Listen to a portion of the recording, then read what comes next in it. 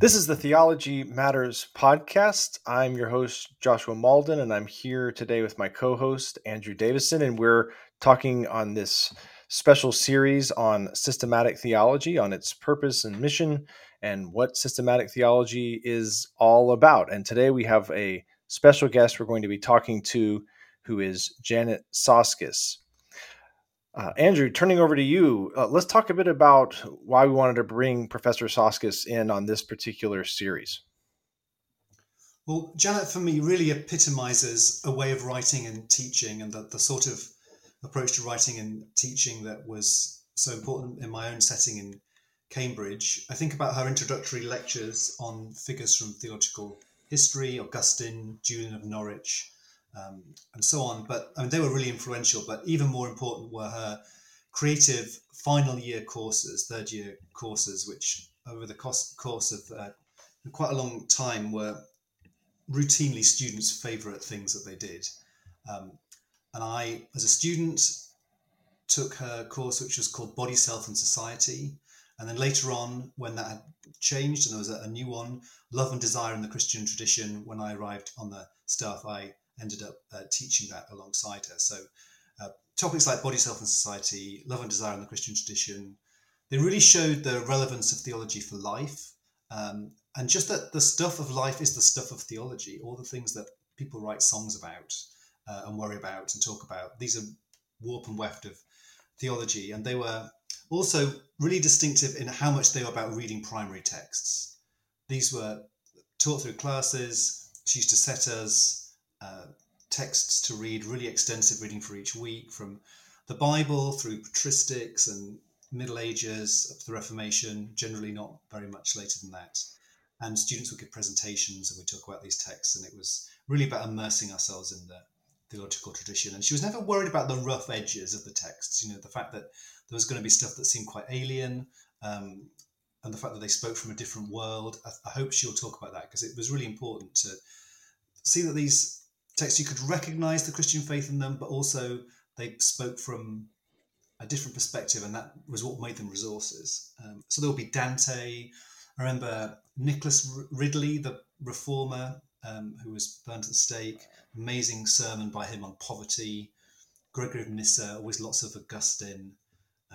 And I think right the way through both papers, there was medieval and Reformation marriage rites, which people really loved. And Eamon Duffy used to come and talk about those, which was terrific. So Janet's Canadian, and since her DPhil in Oxford on religious language, she's lived and taught in the United Kingdom, and most of that time in Cambridge. She's a member of CTI, and one of the things I'm really interested from in these interviews is how people write theology, their style, and even how they lay it out on the page. And Janet's always really pushed her students and the kind of guild of theologians more generally to think about theologians as writers and communicators, as having a vocation there really to write and communicate clearly and in a way that arouses interest. So I admire her own writing enormously. It's always clear without being plain, and a real joy to read. She has a trade book, Sisters of Sinai, which is about these two Presbyterian women who went off to Egypt searching for manuscripts and made all sorts of fantastic discoveries. And it's a real breakthrough book into the, you might say, kind of Barnes and Noble, Waterstones, Blackwell's sort of front table by the till. And it was taken up by Radio 4, which is quite a mark of literary distinction in the United Kingdom. And she's got a new book coming out, I guess late 2023, on the names of God, how God is named, which I think represents her as really, what she does. It's doctrinal theology with real philosophical sophistication, but that doesn't necessarily run along the old tram lines of theology. She doesn't just write a book on Christology or the doctrine of the Trinity. It's often more specific than that and jumping off a particular text. So a really good way into that, actually, if people want to read some of Professor Soskice's work, is this book, The Kindness of God, which collects essays from across a decade or two, and they're all quite specific, beautifully written. She's a great person to have on the podcast. As you mentioned, Janet Soskice taught for more than 30 years at the University of Cambridge as a professor of philosophical theology. And she's now in the United States as the William Warren Distinguished Research Professor of Catholic Theology at Duke University. With no further ado, I think we should go to the conversation and bring Janet Soskice in. Terrific. Janet, one of the things I know you're particularly interested in terms of the future of Christian theology is its literary quality, taking theological writing seriously as a business that is a rightly enterprise. And maybe you can talk to us about this question. I started my undergraduate studies as an English major, and then quickly got interested in philosophy and anthropology and God. And so then I settled on a doctoral topic, and there are a few interjections into things that happen in between, but I did some courses on metaphors in undergraduate. One of my professors had been a student of Wittgenstein's. I did a lot of Wittgenstein, and then another was a writer on metaphor. So I did my doctorate in that area. And at that time, there was still a kind of dominant unstated thesis coming down from the likes of Locke and Hobbes, that if you couldn't say something literally, it couldn't be claimed to be true, load-bearing in terms of truth. And I knew this just had to be wrong. And in fact, when I got to do my doctorate, which was at Oxford, I went there because it was full of philosophers of language, but the only one who was interested in metaphor was a philosopher of science. So to get back to your question, I thought you can't really write a work on metaphor that's written poorly. So I spent a lot of time. I suppose I was interested in writing anyway, but I spent a lot of time making that work, as it were, thinking about the writing. And that has only grown when a lot of feminist questions were raised. Then I became interested, as all women of my generation were, in how to respond to this. And the next book I wrote, the collection of essays called The Kindness of God, was very much a response to that and wanting to write out of my own life experience. But that's a trickier thing to do than you would imagine, because what I think no one likes, or perhaps what I don't like, is people blurting all over about their own experience. You have to introduce enough of your own experience to engage the reader, but not so much as to manipulate them in any way. And so I wanted to write, partly I had been reported back to me that a priest who was a friend of mine, and had said, we didn't think there was anything that women theologians could do that men theologians couldn't. And I just thought that simply has to be wrong. Not that we have different kinds of brains altogether, but there's different kinds of experiences one has and one brings to it, the same as liberation theologians. And what might that look like? What might it be to write out of that frame? So I think that my interest in language goes all the way back. And when I wrote a book that was narrative, that was continuous with that too. So this is a continual interest in these things. I think maybe you're referring there to your remarkable book, The Sisters of Sinai. Is that right? Which is a sort of a dual biography and something of a travel account of these intrepid Presbyterian sisters and their work with biblical texts. Yeah. Indiana Jones in Bloomers, as the publishers were calling it. Yes, I mean, that was a kind of a busman's holiday for me, because I became so interested in Moses and the burning bush that I went out there to Mount Sinai with a few graduate students and my children at that time, and then discovered the remarkable story of these two Scottish twin sisters who'd gone to Sinai and discovered this ancient manuscript of the Bible lately in the press, because they've discovered a very important palimpsest of the earliest map of the universe underneath one of the documents they discovered. But yes, so that was, several people said to me, well, this is quite a departure from what you've done. But I was interested once I was at a book reading, and a woman, not an academic, came up to me and said, oh, this is quite continuous with what you've done, because you've always been interested in writing. So I thought, well, yeah, thank you. That was very nice. But if you think about it, theologians have always written in a bunch of genres. And this is another reason I like teaching students with historical texts. There's apologetics, there's rhetoric, there's polemic, there's sermons, there's meditations, there's mystical writings, and there's in the 1950s in the States, there's journalism and so on. Theologians have written in a bunch of genres, and I think most people who are pastors know that this is so.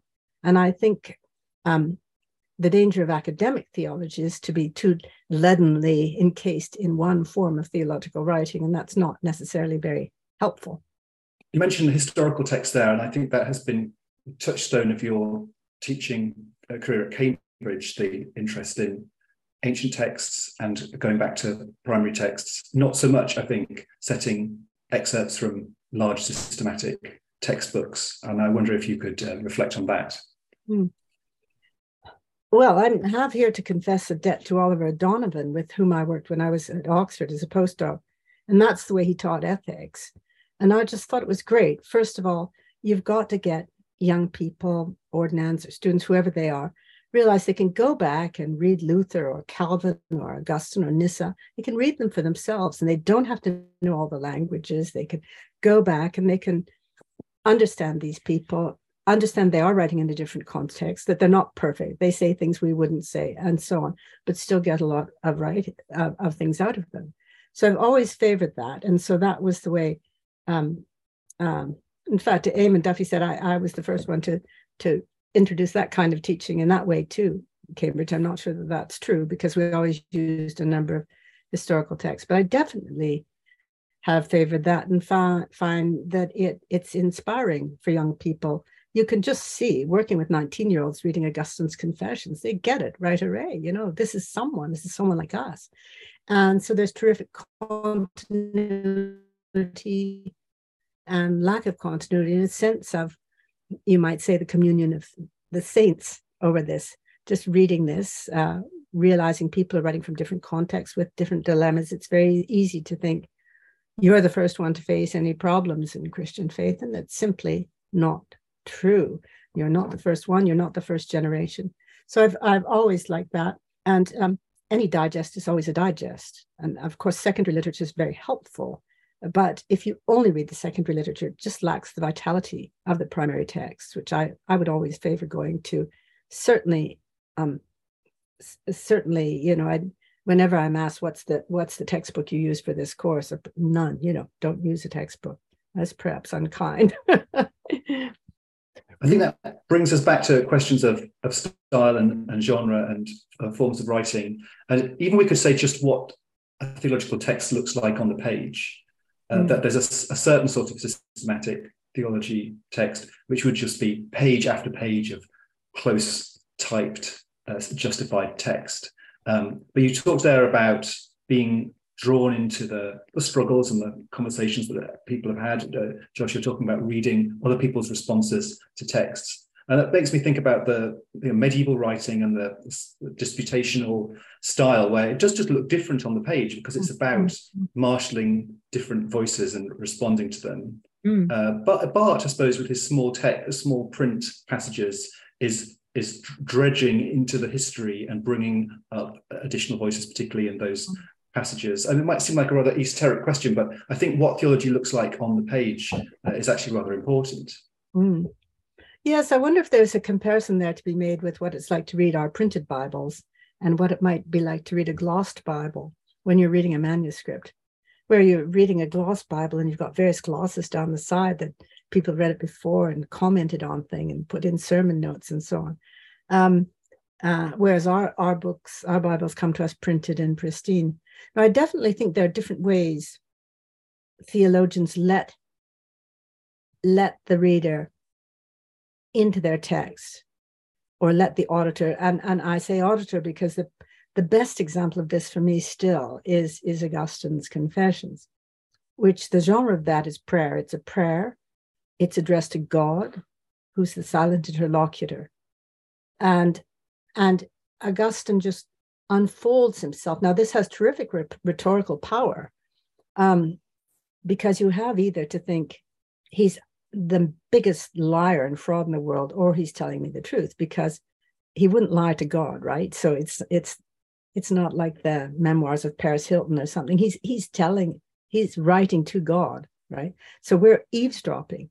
And the stature of an eavesdropper is interesting because you can go along. It's not abrasive. It's sort of, you can listen to this and you can think, oh, no, that's not right. Or I wouldn't have done that. You don't have to. It's not propositional. It's not didactic in that sense, but it's didactic in the sense that it's teaching.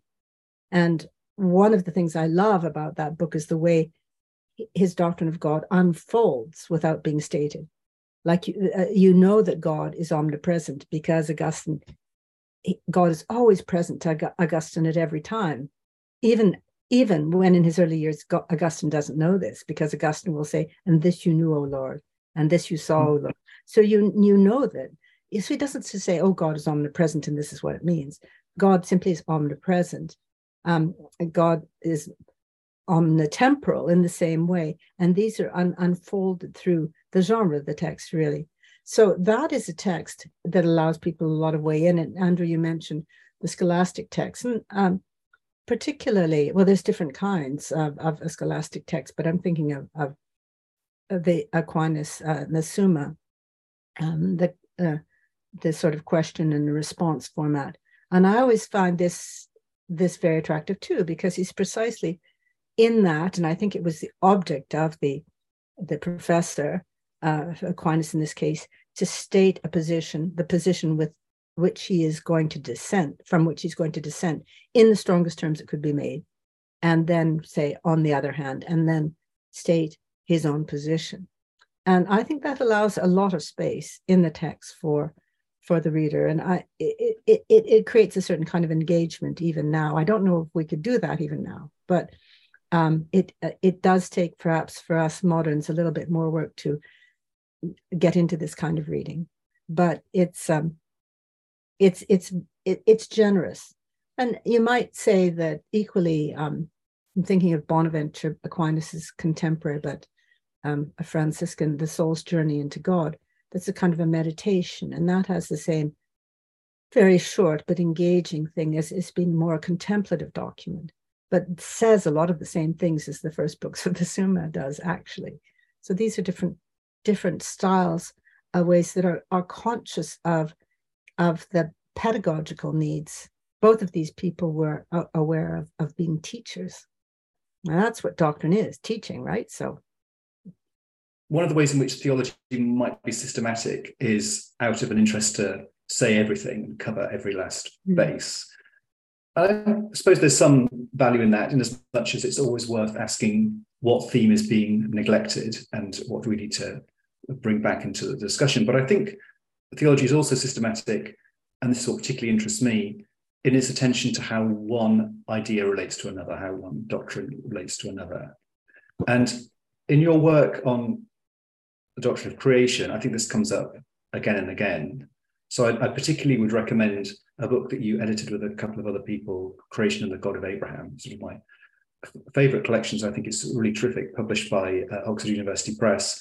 And there's a very strong sense there, especially in the early chapters of that book, that the doctrine of creation emerges out of what Christians and Jews and Muslims were thinking about a lot of other things. Mm-hmm. You don't need to turn to the Bible and find, and God created all things out of nothing, and a conceptual, rather dry discussion of it. It's really, it comes out of everything that's said about many different things. Is that fair as an interpretation of the history of this doctrine? Yes, I think, well, of course, on this, I think we're moving away from this, but we perhaps have been misled in modernity by thinking that the doctrine of creation simply comes out of Genesis and, 7 days, etc., which historically was never the case in talking about the doctrine of creation. And also, I make a distinction between the doctrine of creation and the theology of creatures, the theology of the created order.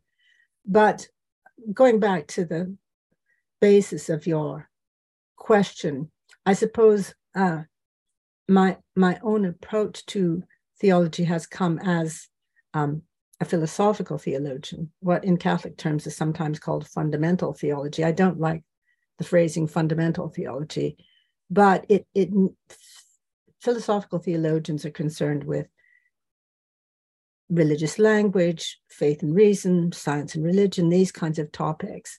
They're not fundamental in the sense that they are what you absolutely have to get right, but in the sense they run through.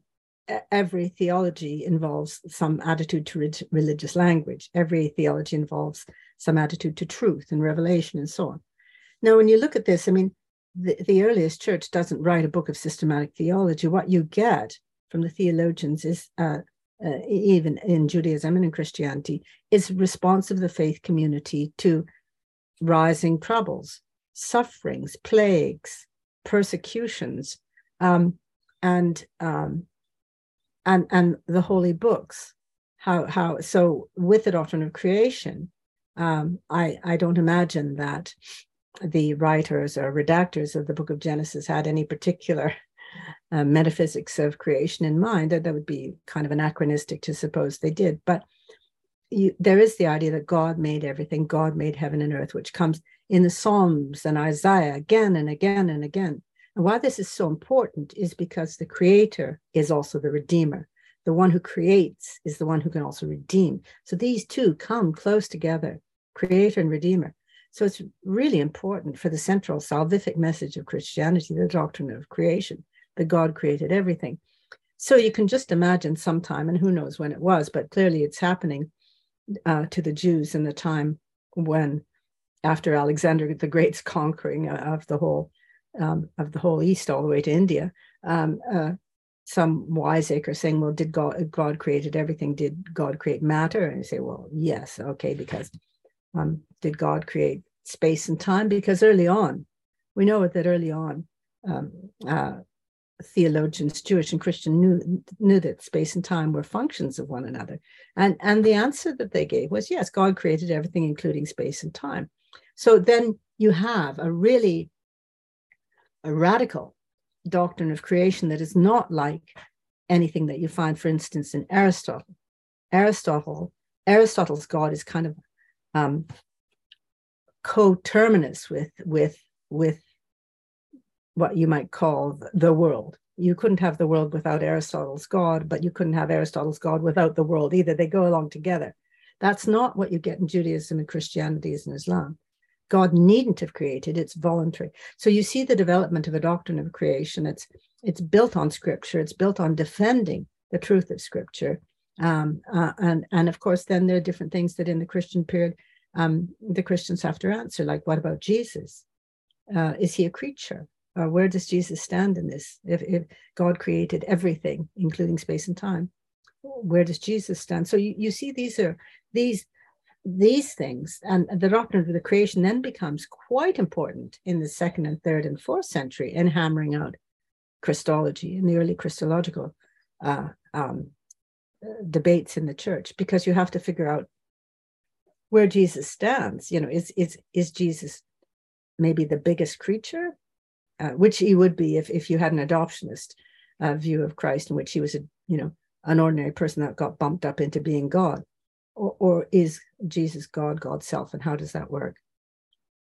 That seems to me absolutely compelling, and it makes me think that that middle portion of the book of Isaiah is as important for development of a doctrine of creation as the beginning of Genesis, as Isaiah is wrestling with ideas of God as savior, good and evil, for instance, and the doctrine of creation develops as a way of being true to many other things that one wants to say about the nature of God, of salvation, of God's relation to evil, and so on. Providence, miracles, all these things depend on having the doctrine of creation in place. Yeah. And I think I remember in Creation, the God of Abraham, David Burrell saying that thinking about Christology was a real crucible for understanding the relation of God to creation, because it was an important place for thinking about a non-competitive paradigm. I think you write in your new book about the ultimacy of God not being in competition with the intimacy of God. I may have the terms wrong there, but that, I think, in terms of the life of faith, that has been one of the most important theological points I've ever had to think about. And I think it works its way right through your writing. Well, I think it was a big revelation to me. I was brought up nominally Christian, but meant nothing to me, and had a rather dramatic experience. And it takes a while for your theology to catch up to that, and I'm not sure that one's theology ever does catch up, or that's the right way to put it. But it has always seemed clear to me that there's a personal God, a God to whom I can speak. I don't understand how that is. I just believe and would say, I know that this is so. And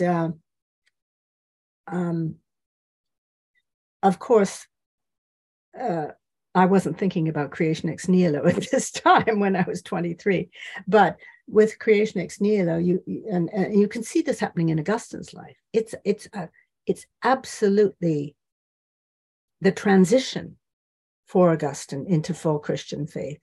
I think, as Carol Harrison has pointed out, it's not really his contact with the Neoplatonists, which is often, that this was it, an explanation of the problem of evil. It's really his understanding of creation ex nihilo, and he understands that God, who created all space and time, is present at every moment to every space and time, and to him in his own life, and to the milkmaid down the street, and to the emperor, everyone, God is present. God's intimacy is not in competition with the ultimacy or vice versa. It's only because God is so holy, the creator of all that is, that God is fully present to us, as Augustine said, and then later Newman, more present to us than our own hands and feet. So I think that you can see this happening in Augustine, and it is one of the most important theological, what can we say, theological insights, I think, that we can convey. That creation isn't something that happened way in the past, and then things have just ticked along with God every once in a while, poking a big stick in everything and performing a weird miracle, which is so much the way a lot of apologetics went, as you know, Andrew, in the 17th and 18th century. It's not that. It is this incredible intimacy of God with creation. So God's ultimacy and God's intimacy, yes, you have the phrases right, are one. And the idea of God as being itself, or self-subsistent being, or something like that, so it's had a bit of a bad press, actually for a couple of centuries now, as being rather abstract and cold and impersonal. But if I understand what you've just been saying correctly, that would be to misunderstand what certainly an author like Augustine means by talking about God as being itself. There would be that personal and very direct connection, and particularly the word connection, the idea of the gift of being and creation in that idea. Am I right that you're rehabilitating this category from some of its critics? Yeah, well, it's all about relationality, our relationship to God and to one another and to the whole created order. I don't just mean other human beings, but other creatures. Yes, I think, let's face it, these Latin phrases aren't the natural way you just say to someone and say, what do you think about God? Well, God's, they aren't. I think a lot of the trouble with this very formulaic language, again, goes back to what we were saying about textbooks and systematic theology. As I understand it, a lot of these there were reductions of Aquinas that were reduced into kind of memorizable form, and it's called textbook Thomism in the 19th century, and Catholic priests were sort of just drummed through it. And you've got all these phrases, God is a self-subsistent being, and so on. You would take, but what does that mean? You haven't taught someone to be a theologian if you've taught them a lot of theological assertions, however correct you may think they are. And in fact, as Cardinal Walter Casper points out, there was nothing said about how God is mercy. Why shouldn't God be named mercy in this? So, of course, these, in my view, aren't intention. But I wanted to explain in the book you're talking about, Naming God, why someone like Aquinas might think that being itself is the most appropriate name of God. And so I did go into a little bit of an apologia for him in the end of that book. That connects with something I wanted to bring up that I found very fascinating in a video that I saw with you giving a lecture about a year ago in May 2021, I think, on hope around the Easter season. And you made a comment, and I just kind of want to bring it up as a sort of illustration of how systematic theology and philosophical theology connect various ideas and doctrines. You mentioned, and correct me how you want to put this, but that as modern people, and especially modern theologians, we tend to emphasize the doctrine of creation because we think it can sort of be more easily aligned with modern thought, natural science, and so on. Whereas you were talking about the resurrection of the dead as actually being people see it as more problematic, but you say actually the idea of creation is just as sort of miraculous or difficult to wrap your mind around as the resurrection of the dead. So maybe speak to that and how it sort of illustrates how these doctrines kind of fit together. Yeah, no, I'm sure Andrew's heard me on this too. I mean, I just, was thinking, probably prompted by the strange piece in Second Maccabees, which is a very rhetorical piece, anti-Roman, anti-Greek, is it, written in Great Greek. And the woman who sees her 7 sons go off one by one to be slaughtered for refusing to eat pork, encourages the final one, the 7th, go, my son, will the God who made everything from nothing not be able to bring you back to me? And this may or may not be an anticipation of the doctrine of the resurrection, which we know was debated in Second Temple Judaism. It was debated by the Pharisees and the Sadducees at the time of Jesus. Pharisees believing in the resurrection, the Sadducees not. But the basic point, if God created everything, including space and time, then the resurrection of the dead is sort of like a walk in the park on an afternoon, isn't it? I mean, that's not, you can't say, okay, I believe in God who created everything, including space and time. So, but God couldn't resurrect the dead. We don't know what that would mean. And this is just part of the limitation of our understanding. But I don't think that it's possible to fully believe in a God who is the creator in this full-bodied sense and say, well, resurrection is simply impossible. Don't see how that works. I think that's a lovely connection. And one of my favorite ways in which Christian theology stitches together is through the idea of newness and creativity. And you definitely see that with creation out of nothing, with the resurrection of the dead, with the incarnation as well as a supremely new thing. Yeah, like forgiveness. I haven't seen many other people mention this connection between creation and resurrection. It just seems to me so obvious that this is just obvious as a modern putting these two together, believing what I believe about creation. There's one passage in Romans, I think, where Paul links it, but I think much more could be done with it, not least because of the way in which it tells us something about creation. So it seems to me that not only is the resurrection like God's creative act, but the creative act is like the resurrection in as much as it's just this gift, this joyfulness, this overflow of divine life. Yeah. So I think both our doctrine of creation and our doctrine of the resurrection can be enriched by looking at one in terms of the other. Yeah. The incarnation too, I think, treads this road. Forgiveness, I think, has this character also of a superabundant gift and of a restoration of newness. I wanted to ask you about a distinction that you make in your book, Naming God, between the names of God and the attributes of God.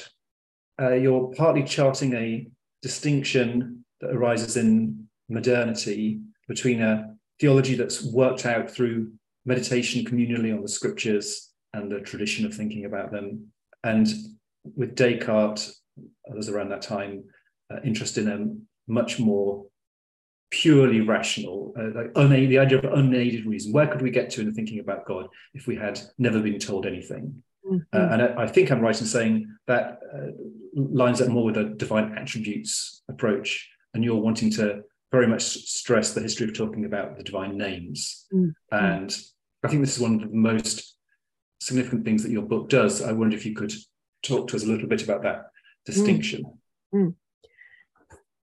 Well, first, I'm not wanting to get rid of the divine attributes, if we mean by that, not talking about God as eternal or one or omniscient, but what might it mean to replace them as divine names? I noticed that earlier theologians were much more interested in how it was we could name God than how it was we could prove God exists, which happens to be the project of modernity. And amongst the many, there were myriads of names of God, hundreds and hundreds of them. Aquinas cites hundreds of them, even from the book of Isaiah alone. So we've got Adonai, Word, Omnipotent, Lamb, Alpha, Omega, Messiah. You'll recognize them all from Scripture. And what happens with Descartes, and here I'm following Jean Luc Marion, who's a very great Descartes scholar. Descartes appears to be the first one who extracts certain of these divine names from being placed in divine names and discusses the doctrine of God based on what could be deduced purely rationally. And he comes up with a small set that become the so-called attributes, eternal, omniscient, omnipotent, one, and so on. But that is to rip them. First of all, they are not anchored in the Bible as they were. And then they're not in this whole festival of other names, which they were in the earlier writings, names which would be not only meditated on by philosophers, but chanted and sung and made in liturgy and so on. So incorporated into the worship of the faithful. In fact, at this time of year is about the only time of year that most Western Christian rehearse some of the divine names in that wonderful Advent hymn, O come, Emmanuel, where we go through the various names of God taken from the Hebrew Bible, a rod of Jesse, dayspring from on high, and so on. Mm-hmm. So Descartes seems to think he can just prove these ones, and his project is famously there: prove God, prove his self, and so on. And that sets a discussion going. And you might say in early modernity, for people like Locke, who I also cite, there's an incentive to try to say, well, you can prove what God is like by reason alone, because they've come through, not Descartes perhaps, but others of them, wars of religion. They're anxious. What can we just know? It can be demonstrated by reason alone. It's still very ethnocentric, I have to say, the whole project. But and they come up with these attributes, and then within the English language world, they become a great focus of debate and dissent and what they exactly mean. And the true nadir, in a sense, for them is when they get to become the God of the classical attributes, which I've learned only recently, I hope this is true, was coined by the process theologians as a term of abuse, because of course the process theologians completely thought this was a horrible God that we shouldn't worship. And that's been a familiar strain, this horrible God of the attributes that we shouldn't worship. But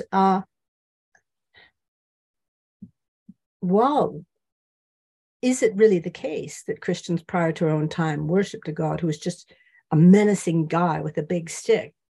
And how, if we think so, what do we think of Augustine beginning his Confessions by talking about God in the most intimate terms of love and address and kindness and heartfeltness, and also omnipotent, omniscient, eternal?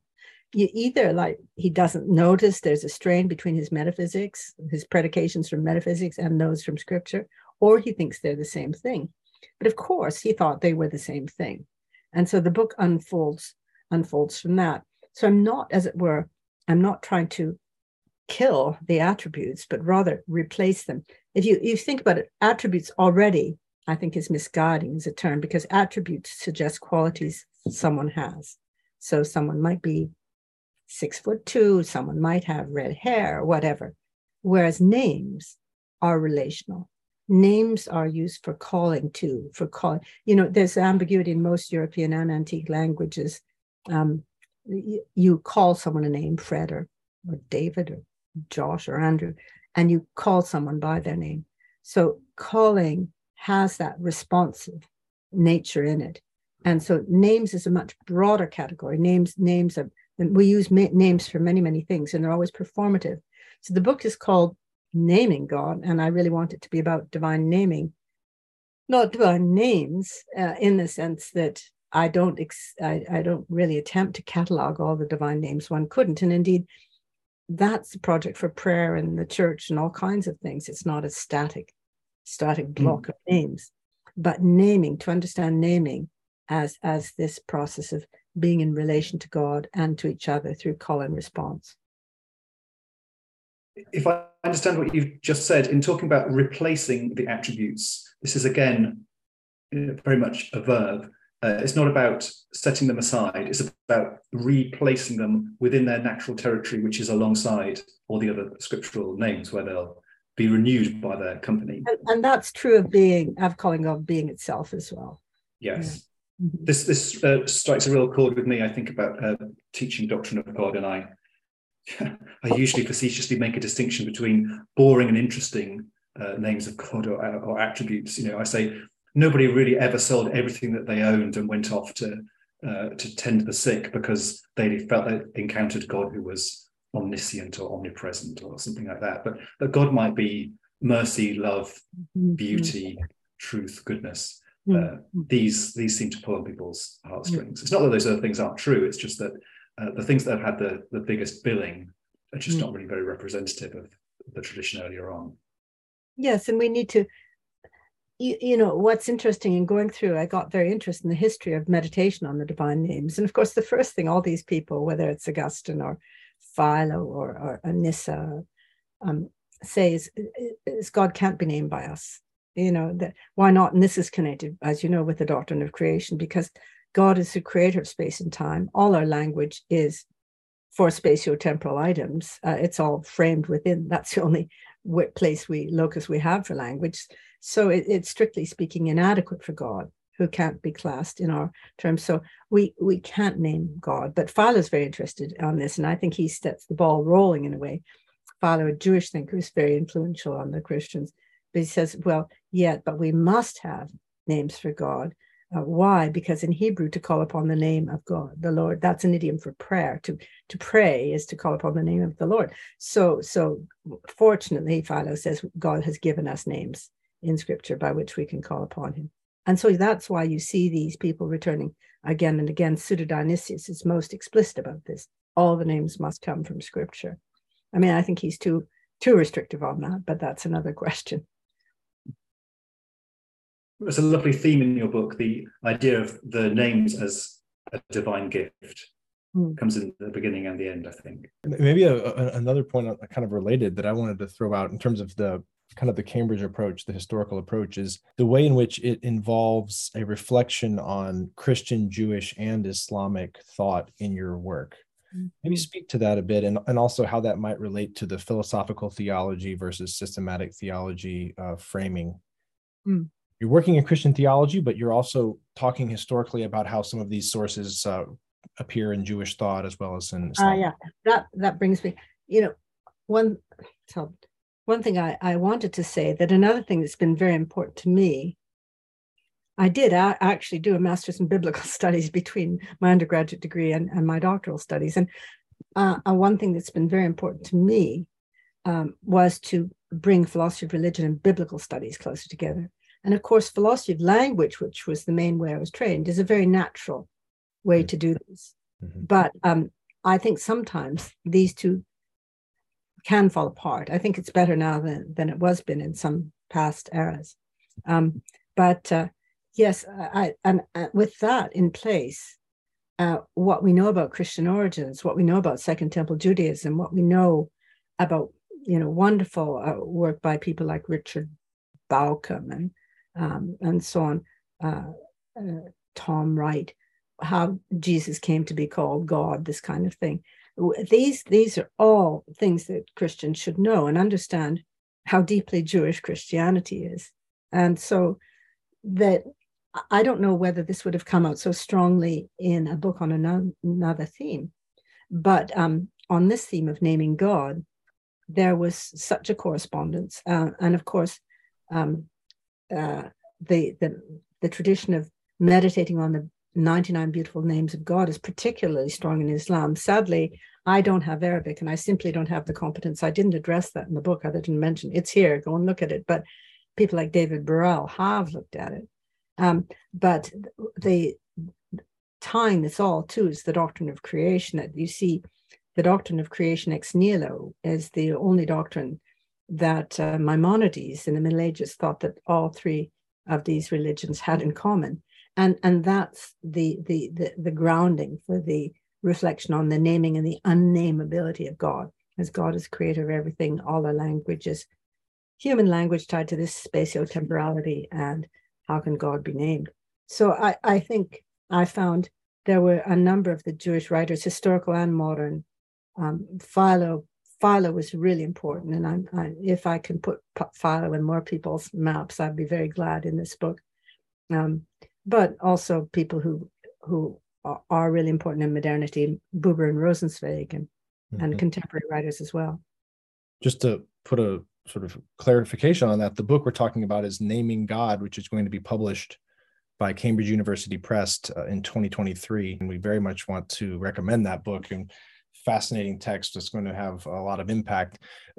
Andrew, kind of looking at the clock, I was wondering if we could go down to on that point, to the kind of final general questions we had. Maybe I'll just go ahead and give the one of which is, so for someone who's starting out reading theology, whether it's systematic or doctrinal theology, what would you recommend they start with? I would recommend they start with something that interests them. And of course, that's hard, but you have to come in your own way. And so find something that interests you. And it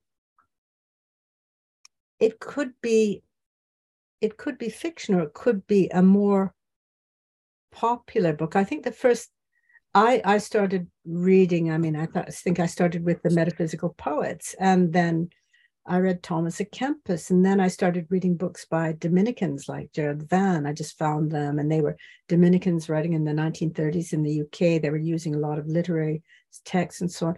But, those are just ways in. I think if you find your own way in, most people with a Christian life have something that concerns and interests them. And it could be a work of fiction, but some people will be absolutely gripped. And I found this when I was writing Sisters of Sonor. Some people are absolutely intensely gripped by the whole question of ancient manuscripts and the nature of the Gospels and where did they come from. That's right. Other people are really gripped by environmental issues. I think that's true of a lot of young people today, and that will be their way in. And other people, not everyone likes philosophical theology. I've had to learn that over the years. But that's something that appeals to me. So I think there isn't one answer to that. That just don't be afraid to follow your own nose would be what I would say. Actually, on that point, let me ask one more question, because I'm very interested sort of in your own, we were talking about the reading on the page, in your own reading habits, in a sense. I'm thinking about how rich the tradition is, how many sources there are, how many sort of rabbit holes one could jump down. How do you go about choosing what you're going to sort of pay attention to next? Yeah. Even just from day to day, I could say, I'm going to sit here and read a Thomas Aquinas right now, or I'm going to read this. How do we decide? Well, I don't know if this is right, but I find my own reading is always driven by what I'm really interested in at the time. So I don't just sit down and think, I think I'll read Thomas Aquinas. I become very interested in certain questions in the Summa, and I read those parts of the Summa. I have, done things that have been different. I've been in a book club reading Maimonides' Guide for the Perplexed and so on. But I find that stuff really sticks with me if I'm reading it with a purpose. But then I always find I'm being interested in something that I haven't read. I haven't read Piers Plowman. Oh, no, I really haven't. So now I'm going to go and read that. I've just ordered a copy. So I think that the first thing to say, though, is you can't read everything. No one has read everything. And what a bore they would be if they had. So, don't worry about not having read anything. How could you do that? You couldn't possibly. It would just be paralyzing. Now that perhaps maybe not much help, but you have to, again, maybe it's a version of the question about where do you start with theology? Start with what interests you, follow what interests you. That seems to me to be the most productive. And in teaching sort of research students, the same thing, that they have to, it's sort of like, I don't know, I've never done this. When it must be the case if you have hunting dogs, you train them to smell the scent and you suddenly realize they've got it in their way. You can sort of see that with the students suddenly, wow. And maybe lots of us have that experience in our old educational history, maybe in primary school, maybe in high school, that suddenly you got it. Wow, this is really interesting, and you can take off. That's Simone Weil coming in here, a guide to good studies. That's a fascinating recommendation, I think, to close with. I personally want to thank you for being on this podcast that Andrew Davison and I are doing. So thank you so much, Janet Soskice, and Andrew, over to you. Yes, thank you very much. It's been a joy to have you with us today, and we're grateful for the ways in which you've contributed to Christian theology in recent decades. And we really want to commend this new book, Naming God, which will be published by Cambridge University Press in 2023. Thanks. Thank you both.